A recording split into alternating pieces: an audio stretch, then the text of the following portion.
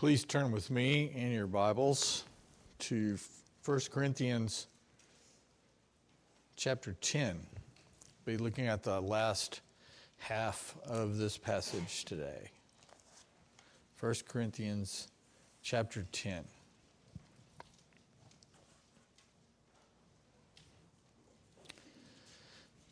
In our passage this morning, which covers verse 23 through the first verse of chapter 11, the Apostle Paul wraps up his answers to the Corinthians' questions about food sacrifice to idols. After this week, we won't hear anything more about food except for the next chapter in chapter 11 is the famous passage on the Lord's Supper. But he's pretty much through with dealing with this one, and we get to go on to one of the many more that we see him addressing. The issue of food sacrifice to idols was first addressed back in chapter 8, and since then Paul has made the most of his opportunity to apply one of the most important teachings of the Christian faith to this particular issue of food sacrifice to idols. And what is this teaching?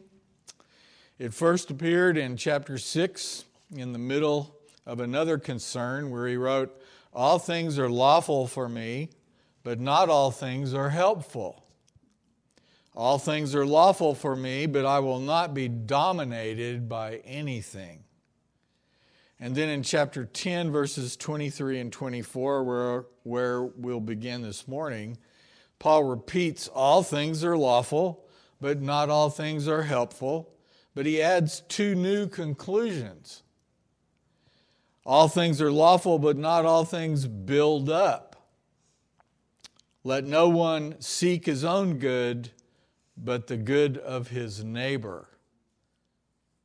In other words, not everything that you're free in Christ to do is beneficial or builds up the body of Christ.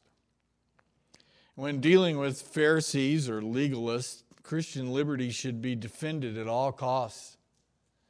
But our Christian liberty must be exercised in such a way that does not cause the weak brother or sister in Christ to stumble. Galatians 5:1 and verse 13, Paul also deals with this in another way. He says, "For freedom Christ has set us free. Stand firm, therefore, and do not submit again to a yoke of slavery. For you were called to freedom, brothers, only do not use your freedom as an opportunity for the flesh, but through love serve one another." Just because I may be free to do or eat something does not mean that I should. The freedom in Christ part of Paul's teaching was also explained earlier as he began to answer this question about food sacrificed or offered to idols back in chapter 8, verses 4 and 5. And here's what he said. "Since food is neutral in the sense that it does not condemn you or commend you to God, you are free to eat it all." This new covenant understanding of food caused quite a stir among the Jews. In fact, it was probably the biggest issue for Jews who came to Christ, or one of the biggest. It's hard for us to imagine, but when you read the dietary laws in the Old Testament, you realize how big of a deal that one statement really is. And since there's only one true God, a man-made idol of wood, stone, or precious metal, etc., has no power in and of itself. And Paul says it's nothing. And Paul took great care in this letter to make sure that he laid the groundwork necessary for the Corinthians to think biblically about this dicey issue of food sacrificed to idols. You know, there's not too many places in the New Testament where you spend over 2.5 chapters getting ready to get to the point. That's how huge this was for these people living in this pagan city. We need to, first of all, be willing to take such care, learning the foundations of our faith and what is taught, especially this principle, as we now live in an ungodly culture, basically. In fact, just last week, in the first half of chapter 10, he dropped a bombshell into the discussion that he hadn't mentioned before. The problem with eating food offered to idols in the temple of a false god was not the idol itself, but that demons were behind those offerings to the false god in that temple. In verses 20 and 21 of chapter 10, I imply that what pagans sacrifice, they offer to demons and not to God. I do not want you to be participants with demons. You cannot drink the cup of the Lord and the cup of demons. You cannot partake of the table of the Lord and the table of demons. I hope you see the spectrum of the teaching here about our freedom in Christ and how to exercise that in a pagan society. It's been made clear, hasn't it? What has Paul taught? A Christian cannot participate in a false god's temple sacrificial meal. And now Paul can give the Corinthians instructions, hopefully they'll understand, about eating private meals. What a person should do about food when purchasing it in the marketplace, first of all, and secondly, when invited to the home of an unbeliever. If you're able, would you please stand as I read 1 Corinthians chapter 10, verse 23 through verse 1 of chapter 11. I'll be reading from the English Standard Version. All things are lawful, but not all things are helpful. All things are lawful, but not all things build up. Let no one seek his own good, but the good of his neighbor. Eat whatever is sold in the meat market without raising any question on the ground of conscience. For the earth is the Lord's and the fullness thereof. If one of the unbelievers invites you to dinner and you are disposed to go, eat whatever is set before you without raising any question on the ground of conscience. But if someone says to you, this has been offered in sacrifice, then do not eat it, for the sake of the one who informed you and for the sake of conscience. I do not mean your conscience, but his. For why should my liberty be determined by someone else's conscience? If I partake with thankfulness, why am I denounced because of that for which I give thanks? So whether you eat or drink or whatever you do, do all to the glory of God.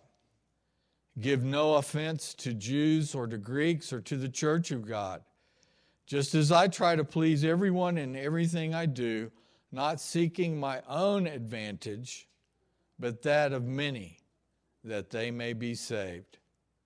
Be imitators of me, as I am of Christ. This is the word of the Lord. Thanks be to God. You may be seated.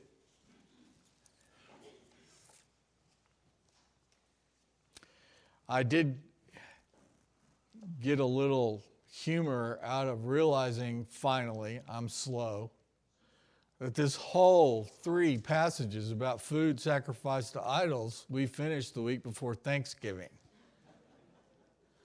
God continues to do very creative things in us sometimes to give us a moment of, oh, well, okay, I'll remember this. As we just saw a minute ago in the first two verses of our passage this morning, verses 23 and 24, all things are lawful, but not all things are helpful. All things are lawful, but not all things build up. Let no one seek his own good, but the good of his neighbor. In other words, not everything that you're free in Christ to do is beneficial or builds up the body of Christ.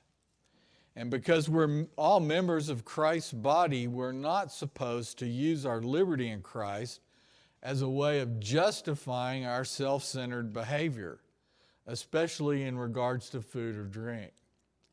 Food and drink should never divide the body of Christ. And yet they do. And that's wrong. So how does this principle apply to food sold in the open market where these people didn't know its origin? Well, Paul gave a pretty simple, clear answer, didn't he? And you're going, yeah, finally. We've been talking about this since chapter 8. His answer is, eat whatever is sold in the meat market without raising any question on the ground of conscience. For the earth is the Lord's and the fullness thereof. So, he's made clear already that a Christian cannot eat or participate in a false god's temple sacrificial meal. Now, I just want to mention again, there were so many temples in the city of Corinth, it's hard to count. Everywhere to different particular gods. This was common practice. This was normal for people who lived in this city. This was a big deal then because of that. This is not some weird thing on the highway, 10 miles down the road that you never even see. This was all throughout their city. And it had a lot of social implications. It also affected people's work, what they did for a living, because they were all kind of connected together. So this is a huge issue. And they cannot go in the temple to share a meal. It's forbidden. Because why? Behind this idol who the meat is offered to, he says, are demons. But there is nothing wrong whatsoever in eating meat which may or may not have come from a pagan temple. I hope we see how this takes maturity, which is the whole point here. This would have been easier for the Gentile believers to digest than the Jews who had become Christians, especially because of all the Old Testament dietary laws. There's nothing wrong whatsoever in eating meat which may or may not have come from a pagan temple if you buy it at the market and you don't know. Ask yourself, could you have handled this? If you don't know where the meat came from, in other words, don't worry about it. Eat it and enjoy it. Why? For the earth is the Lord's and the fullness thereof. One commentator writes with a single sentence, the revolutionary nature of which we take for granted, Paul has just dismissed every religion in the world which is centered upon good works and religious rituals. Christians are not bound to superstition or the rules of men who think that they are wiser than God. After all, there is no reality to the idol, since the earth and everything in it is the Lord's. Hope that's clear. We'll have to hit this again when we get to the Lord's Supper passage. How does this apply then, secondly, to meat offered to you in someone's home where you don't know its origin? Ask yourself the question, am I that person that would be sneaking around in the kitchen trying to find the receipt, knowing that that particular butcher sells 90% meat that had been sacrificed to the idol? And then if I found out, I'd have to tell him, standing up for Christ, that I can't eat it. That's the reality of how we deal with these things. And that would be wrong? His answer is in verses 27 through 30. Notice this one comes with an extra dose of application because of what may be said. If one of the unbelievers invites you to dinner and you're disposed to go, eat whatever is set before you without raising any question on the ground of conscience. Is that clear? That's the instruction. That's clear. But if someone says to you, this has been offered in sacrifice, then do not eat it, for the sake of the one who informed you and for the sake of conscience. I don't mean your conscience, but his conscience. And you're going, what? Okay, he's explaining this. For why should my liberty be determined by someone else's conscience? If I partake with thankfulness, why am I denounced because of that for which I give thanks? Okay, let's go through this. There's two scenarios here are dealt with. First, notice that whether you, the believer, should accept the dinner invitation is entirely up to you. That's not even an issue. Did you notice that? If one of the unbelievers invites you to dinner and you are disposed to go, which means if you want to go or if you desire to go, you can go. I don't know. Is that an issue for anybody in here yet?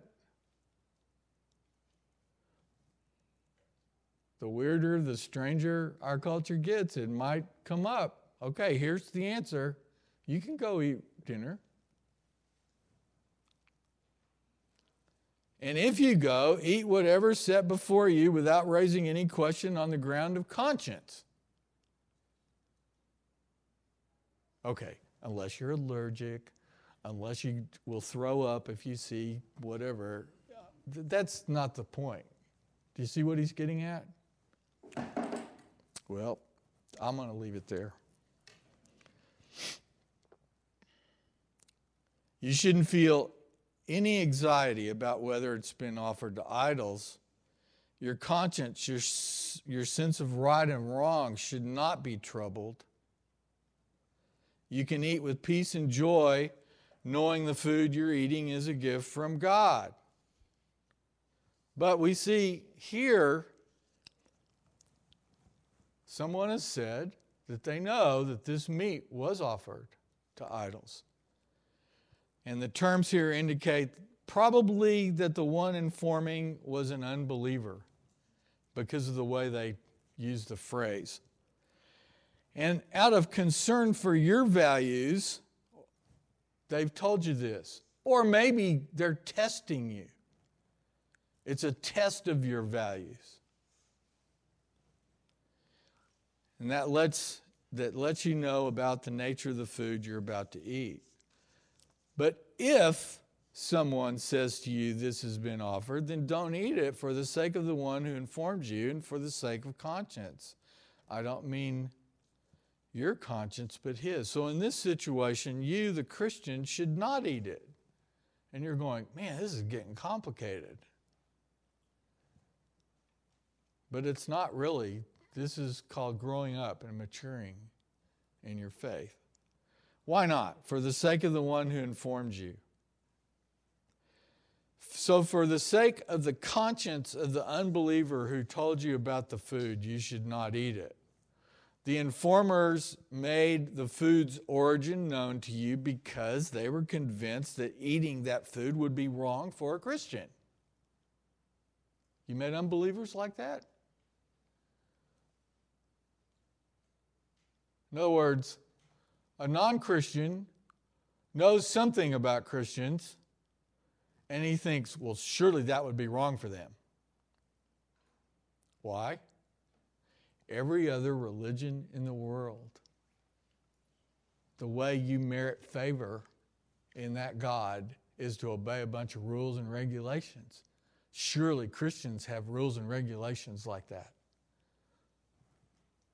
And if you do go ahead and eat the food previously offered to idols, they could mistake that eating for your worship of an idol. In other words, they think you're worshiping an idol, just like I would be if I ate it. That's their thinking. So he says in verse 29, the last part, "For why should my liberty be determined by someone else's conscience?" This is confusing at first, but what Paul is saying here is simply this. His liberty in Christ is not forfeited when he gives it up for the sake of another. In other words, you're not losing anything by not eating in this instance. You're showing your faith in Christ is so strong and you believe him so much that you are free not to partake of something that you're really free to eat. Does that make sense? It's what's great about being free. You can care about somebody else and not put something in the way of them hearing the gospel. In other words, he voluntarily refrains from eating in this situation, the Christian, from eating something that he is really free to eat. And so Paul says, so should you. And then, in verse 30, he asks another question that sheds some light on an important insight here. If I partake with thankfulness, why am I denounced because of that for which I gave thanks? This tells us something. This tells us that Paul was accused of what? Eating meat sacrificed to idols that somebody thought was absolutely wrong. But the New International Version Study Bible has a real simple way of explaining this, short. And it suggests that Paul had been accused of eating meat offered to idols. So the idea here is that because Paul had exercised his freedom in Christ before in eating meat offered to idols, he had no right to forbid the Corinthians from doing the same. Does that make sense? In other words, we've seen Paul do this before, but he's telling the Corinthians that they can't if someone says it's been offered. In other words, they're not able to make the distinctions or have the discernment in order to see what he's really telling them. Hopefully, the Corinthians, paying attention to all the parts of this teaching, would be able to discern and understand the nuances of when to eat and when not to eat. Hopefully, we get that too. Because, folks, this principle will come into our laps on other issues. Probably not meat offered to idols, but there will be other stuff where you have to make these kind of decisions. And all of this is governed by a right understanding and application of our freedom and liberty in Christ. Paul asked this question hoping that the Corinthians have been listening or hearing and they'll know how to answer it. And if they do know how to answer it, what would that mean? It would mean they're finally catching on to what Christian liberty is. Which means they're finally catching on to being free to serve and care for others, which is that what they've known for? No, this church is so divided. They're known for looking out for themselves first. They still don't get this. Not even with other believers in Christ, much less the pagans around them. Do you see what he's doing?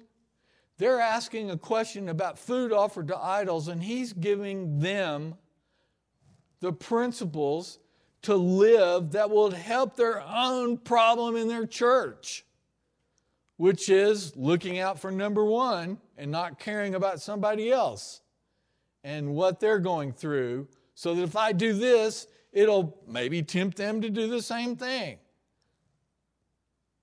These are hard questions when you start really looking at them. And this means for them, building up the body of Christ and seeking the good of your neighbor. That's what he put down in this text. We may be free to do something, but it should be building up the body of Christ and seeking the good of your neighbor.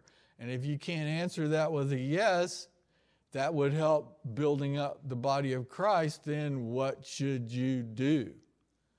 Be very careful whether you do it or not.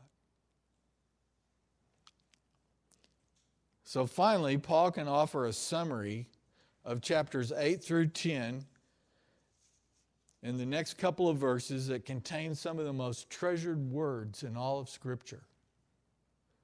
And we don't go through all this food offered to idols thing before we look at this verse. This is just one of those that sticks out anyway. But in the context of what he's been talking about, I think it hits a lot harder. And it's greater in its impact upon our hearts. So whether you eat or drink, or whatever you do, that help? I've been practicing that one. We got to hear the tone here. Whatever you do, do all to the glory of God.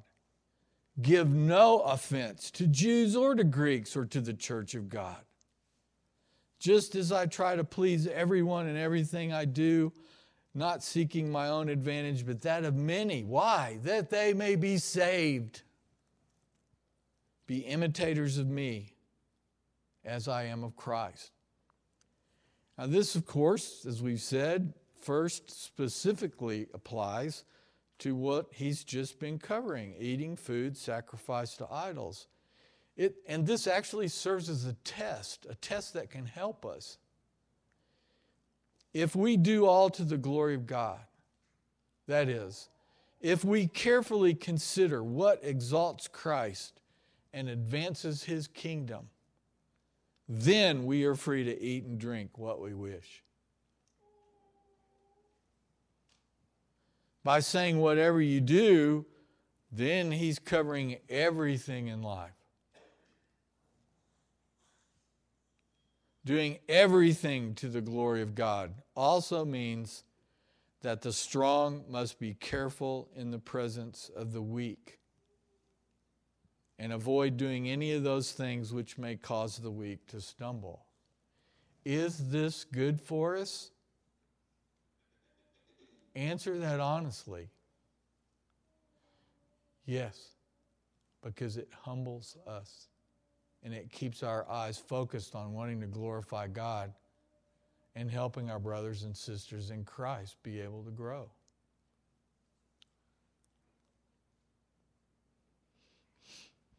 If we truly desire to be able to navigate in and through the pagan culture that we now live in, the letter to the Corinthians has already provided us with two primary and intertwined callings. Whatever we do, we must do all to the glory of God. And as we embrace that as our primary purpose and desire, we must put the needs of our neighbor ahead of our own. This calling is born out of the first.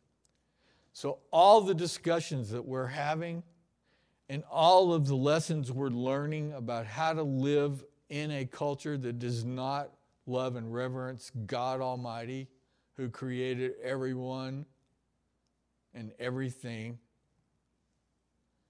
our first concern is whatever we do, we must do all to the glory of God. I have a strange feeling. I think this is going to really get clearer and clearer the worse our culture becomes. And remember, Paul's doing all this in order that more may be saved, as we learn to put the needs of our neighbor ahead of our own. So then he says, give no offense to Jews or to Greeks or to the church of God, just as I try to please everyone in everything I do, which that last phrase is one of the most misapplied verses in the whole Bible. Taken out of context and used to justify anything and everything as far as watering down the gospel and you name it. It's been tried. When we live for God's glory when we live in a way that promotes faith in all persons. When somebody can say, that person really cared about me and I've got this strange feeling inside that they care about me because they love a God that I don't believe in. In fact, they seem to be grounded in ways that I don't know anything about. I've seen stuff happen to these people that I can't believe. It's so hard. And they're still standing because their trust is in a God who's faithful. That's how our testimony is going to be made clear in the days ahead. It already is. When Paul says he tries to please everyone, he's not suggesting that he lives to gain somebody's admiration or favor or approval, etc. Not at all. He is suggesting that he lives for the benefit of others instead of just seeking his own best interest. Paul conducted his life so that others may be saved. This is so simple, but we are so bad at it. You go through a line 20 yards long at a store the next couple of weeks. And as you sit there, you're getting more and more ticked off. Instead of looking at the person behind the cash register and watching the temperature go up so much that that person is about ready to explode. They're getting ragged on, they're getting blamed for this or that, they're having to deal with people who can't find their credit cards and they have to give money back and blah, blah, blah, blah, blah, blah. So when you get up to them, what are you called to do?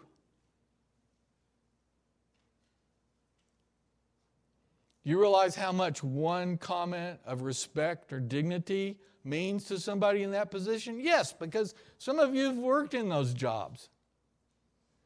And when you've got 50 people that have treated them that way and one person comes through and they say, man, I'm really sorry you're having to go through this today, so I hope mine goes better, my purchase goes better, and thanks a lot for giving me my receipt without, smashing it on the counter. It means something. It's showing respect and dignity that we can do to anybody. And so often we don't, because we're the ones that are the hottest and the most righteous in our cause. And we need to really think about this. Paul conducted his life so that others might be saved. And with that last thought, he can call the Corinthians to be imitators of himself as he is of Christ. Why? Because he himself is an imitator of Christ. This is not some self-righteous apostle going, you follow me. He says it. Be imitators of me as I imitate Christ. He's giving them a legitimate someone physical that they know and they respect, an example. How have I been living? How have I been treating this meat issue? Be imitators of me. Can't you see I care about these people that are worshiping this false god? The most important thing is that. And you're free to behave and do what will bring honor and glory to him, which will mean something, hopefully, to the other person. And to the extent then that Paul imitates Christ, they can imitate Paul. And why? Because his salvation and our salvation has already been accomplished for us by Jesus Christ through his death and resurrection. The Apostle Paul, let's be honest, has really not taught anything new here. It's just another great biblical example that are throughout Scripture. The greatest thing we need is never changed down through history. And we've got to realize that as we interact with the people around us. And what is the greatest need? People need forgiveness and reconciliation with God because they don't have it without Christ. This is also the greatest truth every single human being ignores the most and runs from the fastest. Why? They don't want anybody having any power over themselves. They want to live their way and get the credit for their life etc., etc., etc. We cannot be truly free in Christ until we hear, understand, and embrace the one who accomplished the work necessary to forgive and reconcile us with our Creator.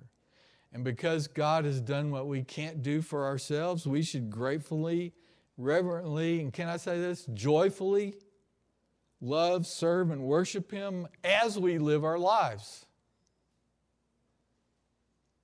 In every area of our lives, every day of our lives, and passages all through the Bible should hit home. Deuteronomy 6, Hear, O Israel, the Lord your God is one. You shall what? Love the Lord your God with all your heart, and with all your soul, and with all your might. In Leviticus 19, but you shall love your neighbor as yourself. Oh, I've heard those before. This is where it comes from.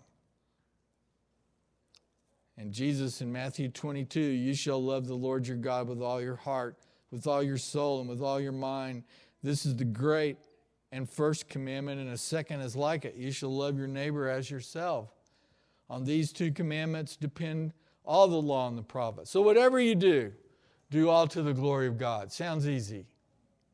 Waking up, thanks God for this day, instead of, oh, good grief. Getting ready for the day. Is God going to be faithful to you today or not? Does it have to go like you planned? Marty's favorite phrase is another day where everything I planned went different. She can say that because she trusts in God's working out her days better than anybody I know. It's very convicting to this person. Going to work, taking care of responsibilities at home, studying, researching, cleaning, fixing errands, planning, interacting with coworkers, children, salespeople, etc., on the phone, emails, reporting, computing, resting, exercising, eating, entertaining, meeting with believers, praying, fellowship, teaching, worshiping, singing, encouraging, spurring one another on, sharing, helping, etc., etc., etc. Whatever you do, do to the glory of God.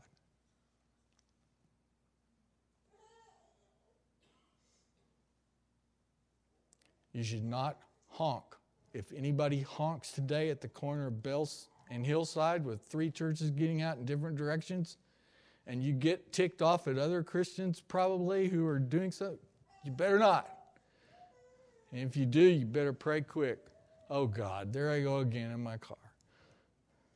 Everything in life we can give glory to God in, and we need to help each other learn how to do it. The bottom line, others are watching. I will not tell you the joke about the Christian who was honking at the person so much in front of her that the guy behind her watched her almost bump the car in front and then had to remind her of the bumper sticker that she had on her car. That'll be the last place he goes to worship. Let's pray. Oh Lord, thank you for our freedom in Christ to be able to enjoy your blessings and look at life in a completely different manner. It's exciting. It is freeing. It's also very, very humbling. Because, Lord, you've shown us what the most important need that we have is, and you've met that need in sending Christ for us, and we weren't running after you. You ran after each and every one of us and brought us to yourself. No merit of ours. And Lord, we pray that you would help us see every person that we interact with as somebody you created who has that same need, and that we could live in such a manner and with a disposition of bringing honor and glory to you first and foremost, and being able to serve, help, and love those who don't know you with respect and dignity, no matter how we're treated. Lord, we pray that we could grow in that individually and as a body of Christ, so that this place, the people in it, could be known for those people who, and what's filled in that blank is people that other people know are humble before their Creator and have a desire to share that truth with those around them. Lord, thank you so much for making this such a big deal in this particular letter that it makes us face it as well in other situations and other circumstances. We pray that we could give thanks to you in the coming week in ways that maybe we haven't thought of before, that wouldn't just be a saying, but even in the midst of trial or heartache or loss, that we could still see your faithfulness to us, that the life Christ lived was one that involves so much ridicule and suffering. We say we follow him. That may mean experiencing similar. Lord, we lift up this time to you. We pray that we would honor and glorify you in the rest of our day and this week, that you'd show us how to love our families and our friends that we gather with, that we truly would be grateful for the bounty that we enjoy. We ask that in Christ's name. Amen. Would you please stand for our benediction?